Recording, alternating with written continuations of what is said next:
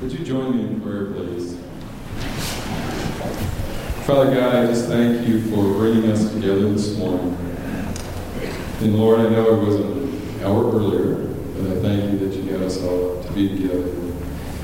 And Lord, as that song brings out, we are a body within your church. And Lord, we need to depend on each other as brothers and sisters in Christ. And we need to reach out to one another just to support ourselves. Father, we thank you that you gave us each your love and your grace. And Lord, that you gave us your Son, Jesus, to give us a way to be close to you and to approach you and to be holy. Father, help us this week to just look for opportunities we have to share your love and to support those within our church family and to support those, Lord, that we know need you in this hurting world. Father, be with us. We praise your name and we invite you here with us today. In Jesus' name, amen. They were excited, weren't they? That was great. Although a couple of them, I think, on the end down here were a little terrified. Some of you probably were feeling for them. I hope that you're getting ready for Easter. It's just a few weeks away. It's a chance for when really our community, friends, family really are open to an invitation. And I would just plant a seed in your mind to begin to pray and think about who you might invite on Easter Sunday and Palm Sunday. On those two Sundays, we really are going to focus on the wonderful message, life-changing message of the cross and the tomb, the resurrection, the power of the resurrection, and the difference that makes in individuals' lives. So it'll be a great opportunity for you to invite someone that doesn't know Christ personally, doesn't have a church home. Encourage you to do that and to pray about that. On Easter Sunday, of course, it's a great opportunity for us to reach out. We would love your help. We need help with some of the littlest ones in our nurseries, and if you could volunteer even that one Sunday on Easter Sunday, because we'll have quite a crowd. We'd love to have some extra hands on deck, that kind of thing. And so if you could help, you could call Sue Jennings, and you can in the announcement sheet or the bulletin you can see her name. You could call the church office here or email her. Please, we'd love to have your help, and I just would throw that out to you. Great way for you to serve on Easter. You could come to one service and serve in another one. So thank you for that. Take your Bible if you brought it with you. I encourage you each week to bring your Bible. I strongly encourage you to do that. We are going to look today, continuing this kind of final installment, thinking about building bridges. This morning, building bridges again to one another. And we're going to really look at chapters 18 through 20 of 1 Samuel, kind of summarize that great story of David and Jonathan and killing of Goliath, that whole story in there. Let me just summarize and just paint a picture for us today. Imagine David had faced the giant and had won. There on that battlefield before him lay the huge carcass of a man looking much like a 9-foot tall Andre the Giant, except one fairly significant change is that David, having vanquished Goliath, took his sword and actually cut, Scripture tells us, the head of Goliath off. And so imagine David standing there over this huge 9-foot plus tall giant that has just been defeated. The Philistine army stood for a moment, realizing that their champion has just been killed. They stand for a moment in disbelief, and then they turn on their heels and run for their lives. Immediately, the small yet handsome young David is ushered in to meet King Saul himself. As he comes into that tent on that battlefield, King Saul is there. David, young David, with a pocket still full of rocks on the one side, on the other, holding again the head of Goliath in his hand.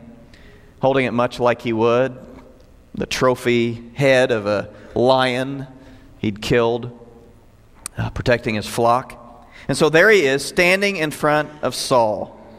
King Saul sits there with utter amazement. his royal mouth ajar as this champion stands in front of him in utter amazement at what this kid did, something that the entire army and he himself were afraid to do. Saul didn't know where to go with this boy, this young man named David. But what he did know was that he was jealous.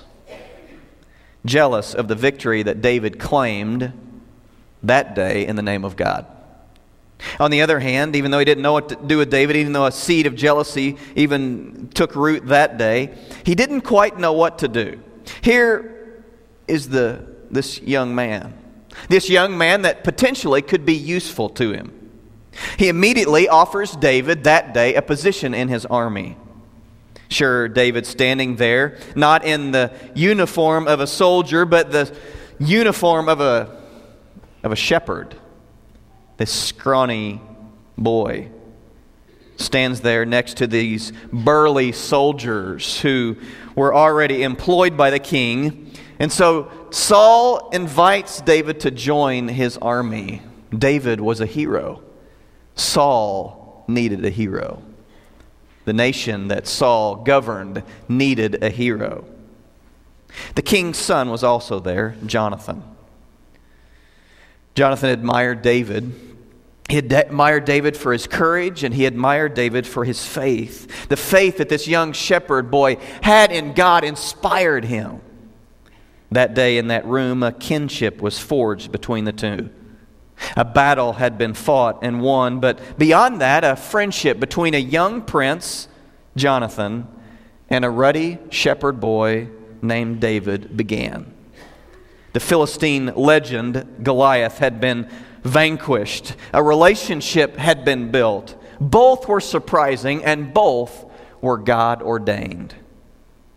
Jonathan saw David as a kind of friend that he'd always longed for. David didn't aspire to hobnob with the royalty. He wanted nothing from Jonathan other than friendship. And David had something that was apparent in that instant that they met. Jonathan observed David's heart. His heart that he found to be pure and motive-free and God-centered. He might even say that David was a man after God's own heart. David had always lived in the shadows of his older brothers. The sheep had been his only friends. In fact, with a swift breeze in the right direction, you could tell that the sheep were David's closest friends. Anyway, David longed for a confidant. He longed for a partner in crime, so to speak. He longed for a friend that didn't baa, a friend that didn't smell when he got wet. A real friend, a friend that would last a lifetime. He saw that potential in Jonathan. And in that moment, David and Jonathan committed themselves to each other as friends. It was custom in their day when a friendship began many times to form what is a deeper kind of relationship, a covenant. And that's what they did that day. It's more of a commitment than we practice with friends in our culture. It's kind of like when we were kids, we'd spit on each other's hands and we'd shake on it. Or when we would prick each other's fingers, us guys, and we'd put our fingers together, and then we were blood brothers. In that same vein, Jonathan, Scripture tells us, takes off his robe, gives it to David, representing his wealth. And he says to David, through that action, David, my wealth is yours. Anything I have is yours if you need it. He also, Scripture tells us, gave him his tunic and his bow and his belt and even his sword that day. And what he was saying to David is, David, your enemies are my enemies. If you have a need, if you need protection, if I can help you, I'm here for you. As he gives him those things that represented that. And so, I don't know about you, but I don't officially mark friendships by giving lavish gifts. If anybody wants to be my friend and you'd like to do that, that's all right. It's not something we do. In fact, it seems even odd that, as this friendship is established, that Jonathan goes to these lengths as this covenant is established. Maybe it's something that we would do well to consider in our relationships. That we develop relationships on that level, at that depth, with those kind of commitments. So back to the story. David and Jonathan make this covenant, and David, imagine him, he was, I'm sure, shell-shocked. He had started the day as an errand boy for his dad, delivering some food to his brothers, and that errand boy had progressed into giant killing, and then army joining, and then finally with covenant making with the prince. He was a shepherd boy turned hero by an almighty God. In the days and weeks and even months that followed, as David joined Saul's army, God was with him.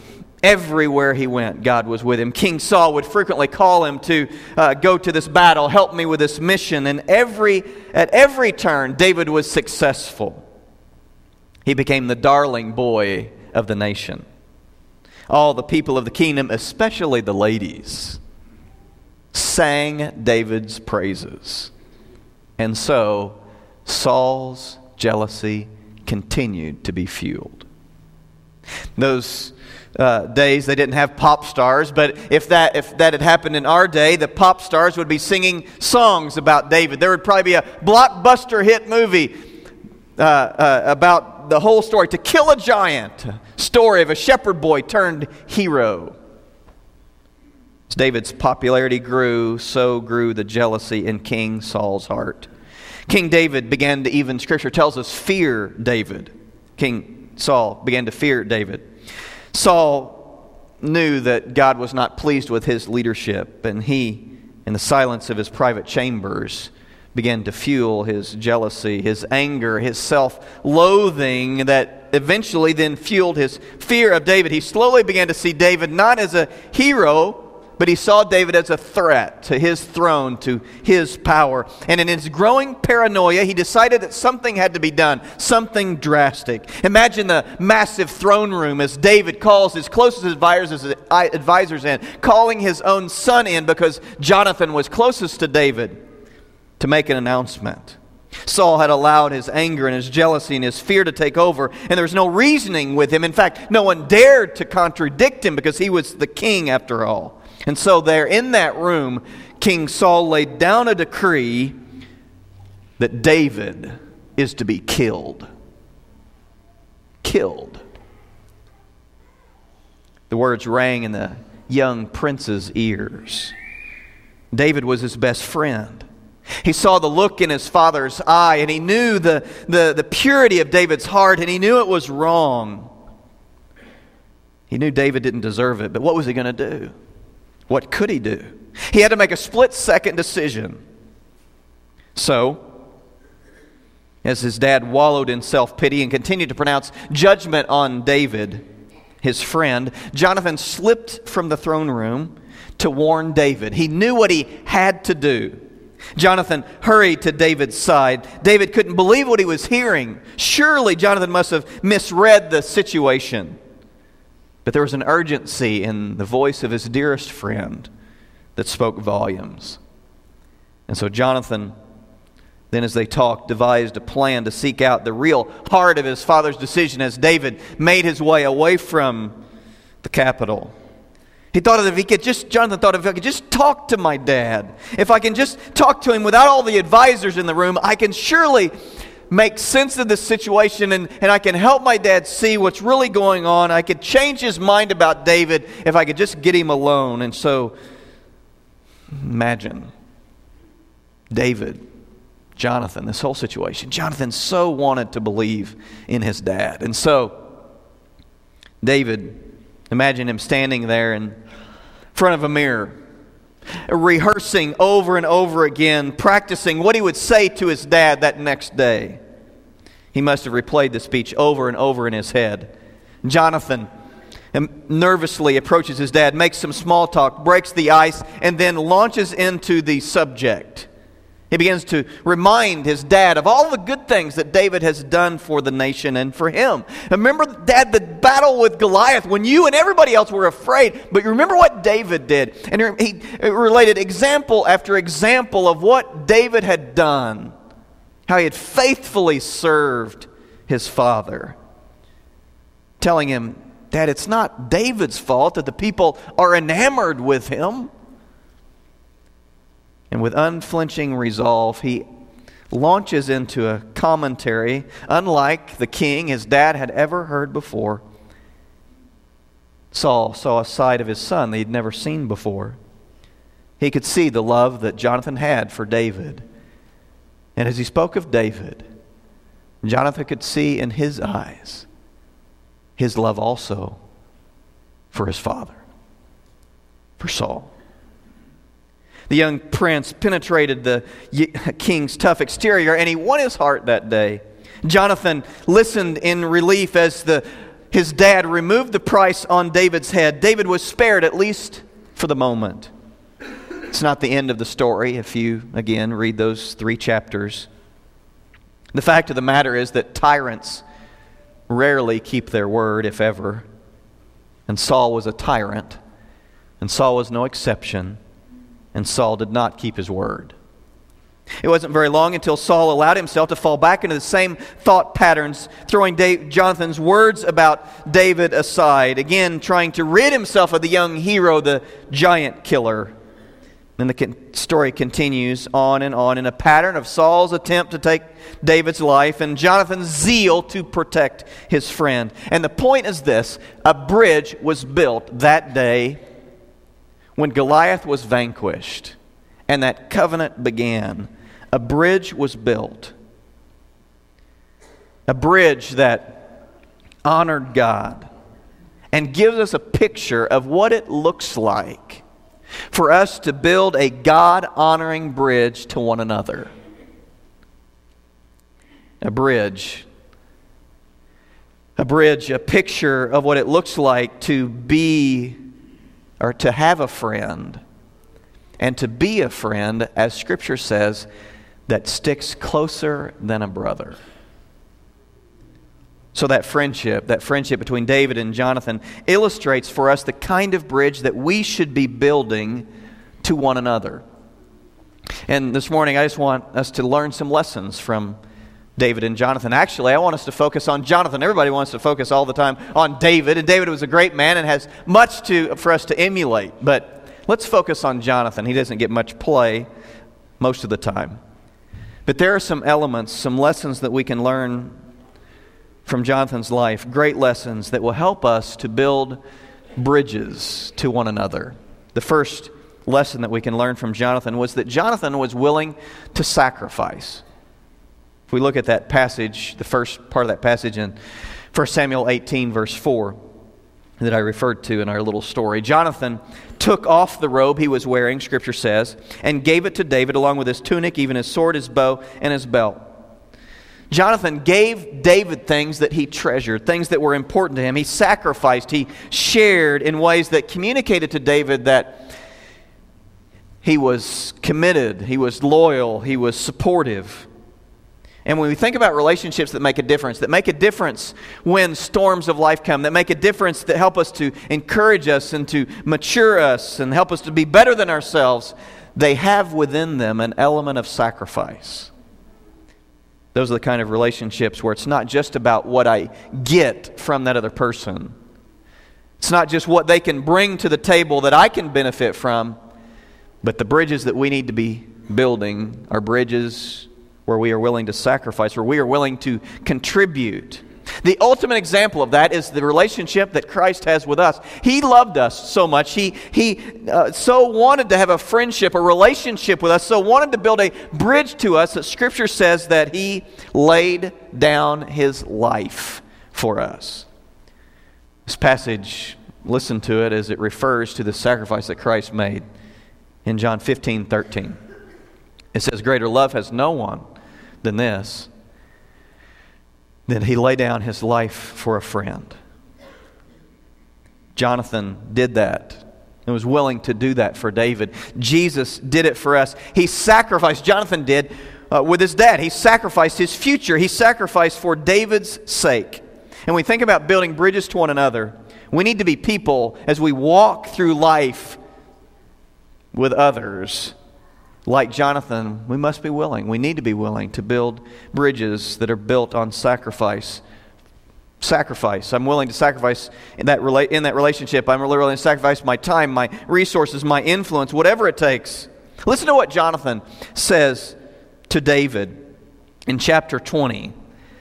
He says, chapter 20, verse 14, whatever you say, I will do for you. And again, in a day and age when it's so easy for us to focus on ourselves, Jonathan teaches us what it means to focus on the other person, to sacrifice. Another thing that Jonathan teaches us, that we learn from his example, is that Jonathan did the right thing, and that's not always the easy thing. Jonathan did the right thing in that relationship. We know from the story that Saul hated David, that he even feared David. He was jealous of David. And when you look at the life of Saul and you read the story, you know that Saul was a guy that had a terrible temper. And Saul had a tendency, when he got really mad, to throw things. And we're not talking about pottery.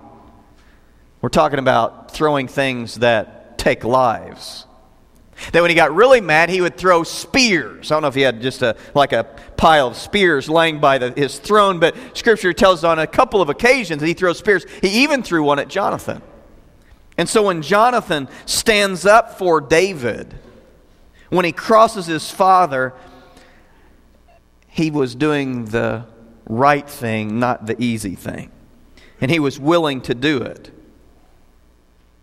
When that day when Saul had said that he wanted David dead. Listen to what Jonathan says back in 1 Samuel 19. This is what Jonathan says to his dad. And imagine this guy that has a terrible temper that everybody knows about, probably one hand on a spear. This is what he says to Saul. Jonathan spoke well of David to Saul his father and said to him, let not the king do wrong to his servant David. He's not wronged you, and what he's done has benefited you greatly, he says. Jonathan stood up for his friend, and he did it under the most difficult of circumstances. And we need that kind of friend, and we need to be that kind of friend that will do the right thing, not always the easy thing in that relationship. More often than not, our relationships are characterized by the struggle that Paul had when he, in his second letter to young Timothy, in the 4th chapter, the 10th verse, he writes this, for Demas, because he loved this world, has deserted me and gone to Thessalonica. And then he talks about a couple of other guys that are gone as well. Demas had deserted Paul. Why? Because Demas was doing what was easy, not necessarily what was right.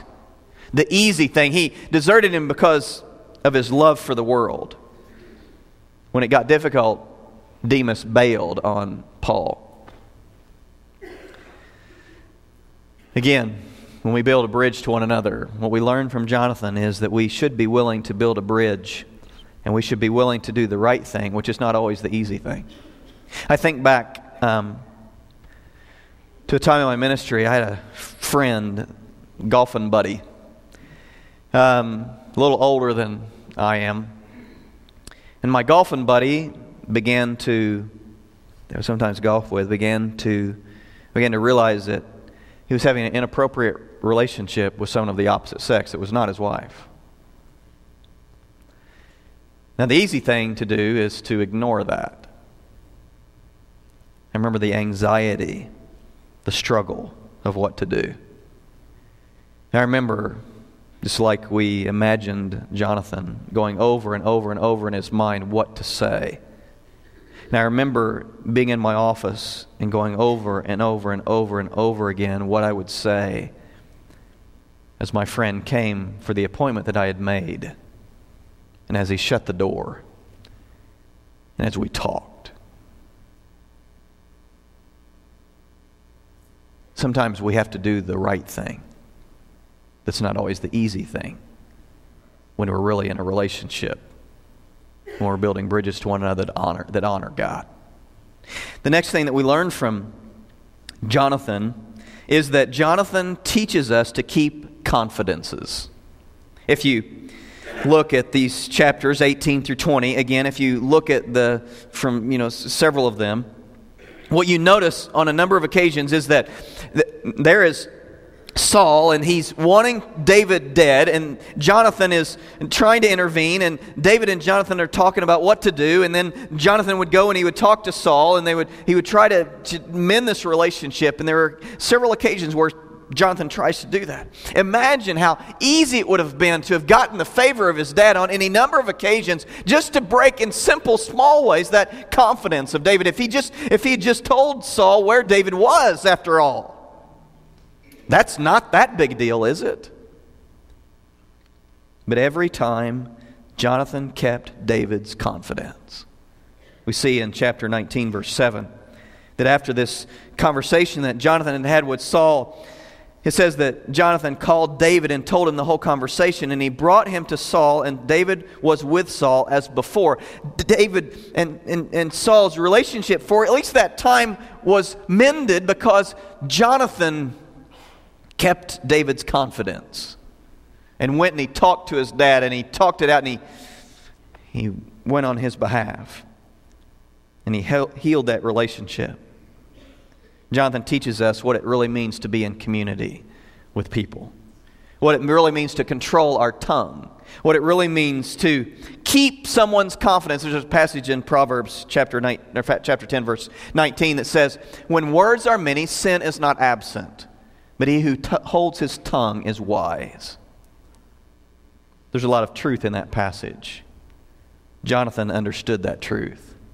And in that relationship, he was honoring God as he kept David's confidence. And we must, as we build bridges to one another, we must also learn this lesson. We must be people who hold confidences. Let me just share with you a little thing that you probably have gotten the memo on this, but if not, it's truth that you can take to the bank. And that is, if you are in a conversation with someone and they are breaking someone else's confidence, if there is something that they're telling you that you know that other person would not want you to know about or to hear about, it doesn't have anything to do with you, they just are telling you this inside scoop on this story. If they are doing it about that person with you, they will do it about you to someone else. But we forget that. We must hold and keep confidences. It's very rare in our world to find someone that we can really, really trust, whose word is really, really worth something. That's a commodity in our day and age. And Jonathan's word was good. I served on a board with a guy, and everybody on the board knew that if you said something, that chances are that whatever was said would be repeated. And so we got to the point on this board, a very important board on the church, very important board where they just totally broke down because no one could trust and really share what really needed to be said in that confidential kind of meeting that was for the good of the body. And you have to talk at times about things that need to be confidential as you work through issues. But we couldn't do it because this guy was the nicest guy in the world, but we all knew that he couldn't be trusted. People know if you can be trusted. If that's not you, then commit today to learn the lesson of Jonathan and hold your tongue. Because not being able to keep a confidence destroys bridges, it doesn't build them. The final lesson that we learn from Jonathan is a lesson that we learn actually from both David and Jonathan, and it is that they were willing to risk real authenticity. Jonathan, willing to risk real authenticity. There's another one of those times when Saul was out to kill David, and David says to Jonathan, I think he wants me dead. And Jonathan, oh no, my dad, that's not the case. And so Jonathan says, I'll go and talk to him and I'll find out. And they came up with this plan where David would be hiding and he would find out and then he would let David know. And so they had this elaborate plan. We see it in chapter 20. And David Jonathan gets the lowdown on his dad and what he really thinks. And having delivered that news to David, that his dad really does want him dead, we see David's heart is broken. And here in the 41st verse, we see this moment of raw emotion as these two men model again authenticity, and they risk it with each other. And listen to what it says. After the boy had gone, David got up from the south side of the stone. He'd been hiding.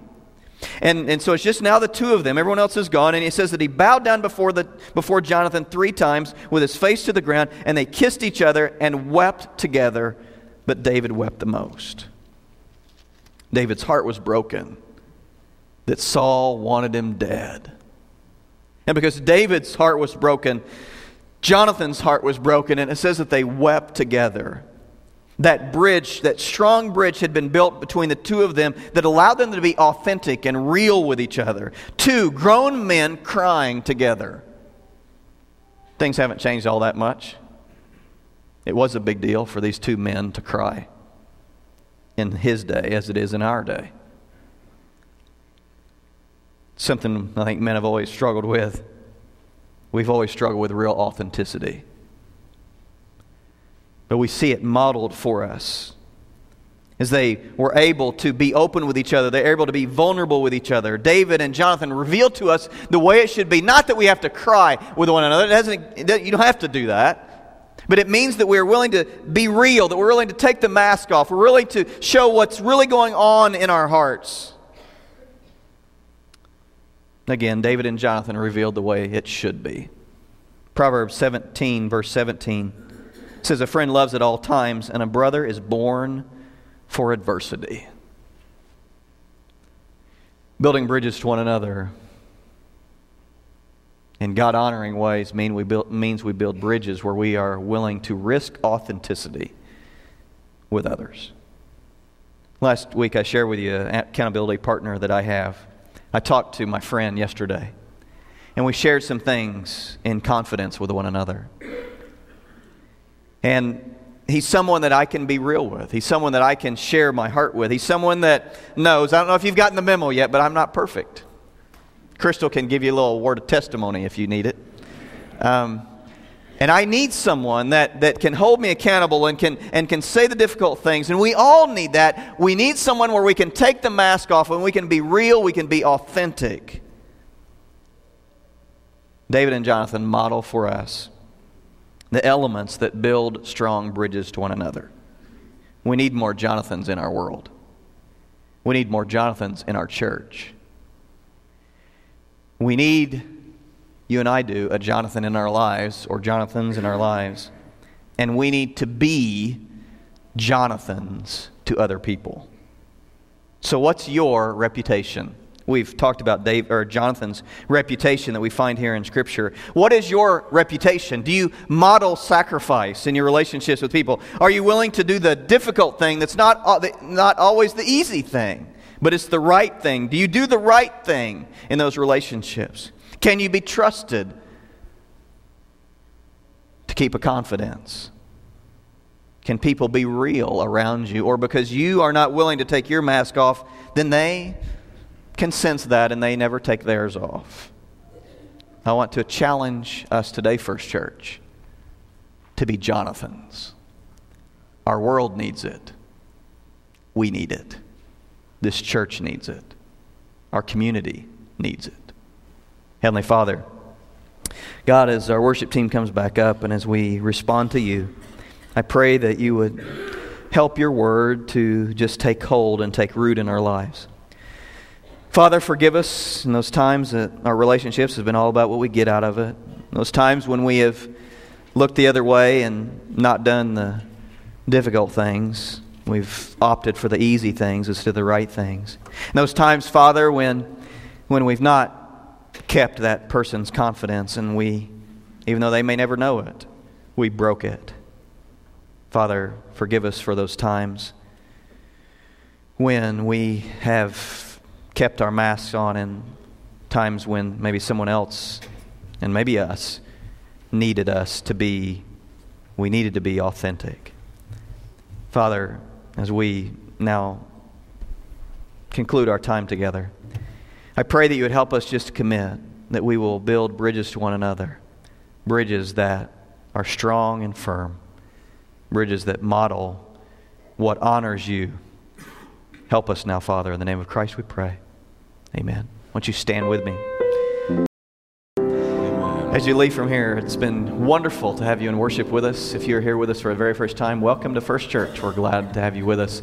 All the way down this hallway, this gathering area to your right is a little room. If you're here for the first time, we'd love to meet you there. We've got a little gift we'd love to give you and just say thank you for being with us today and maybe answering questions you might have about First Church. Encourage you also as you leave to consider putting yourself in positions, in places where you can grow, where you can build bridges to one another. People need you, and you need people. Amen.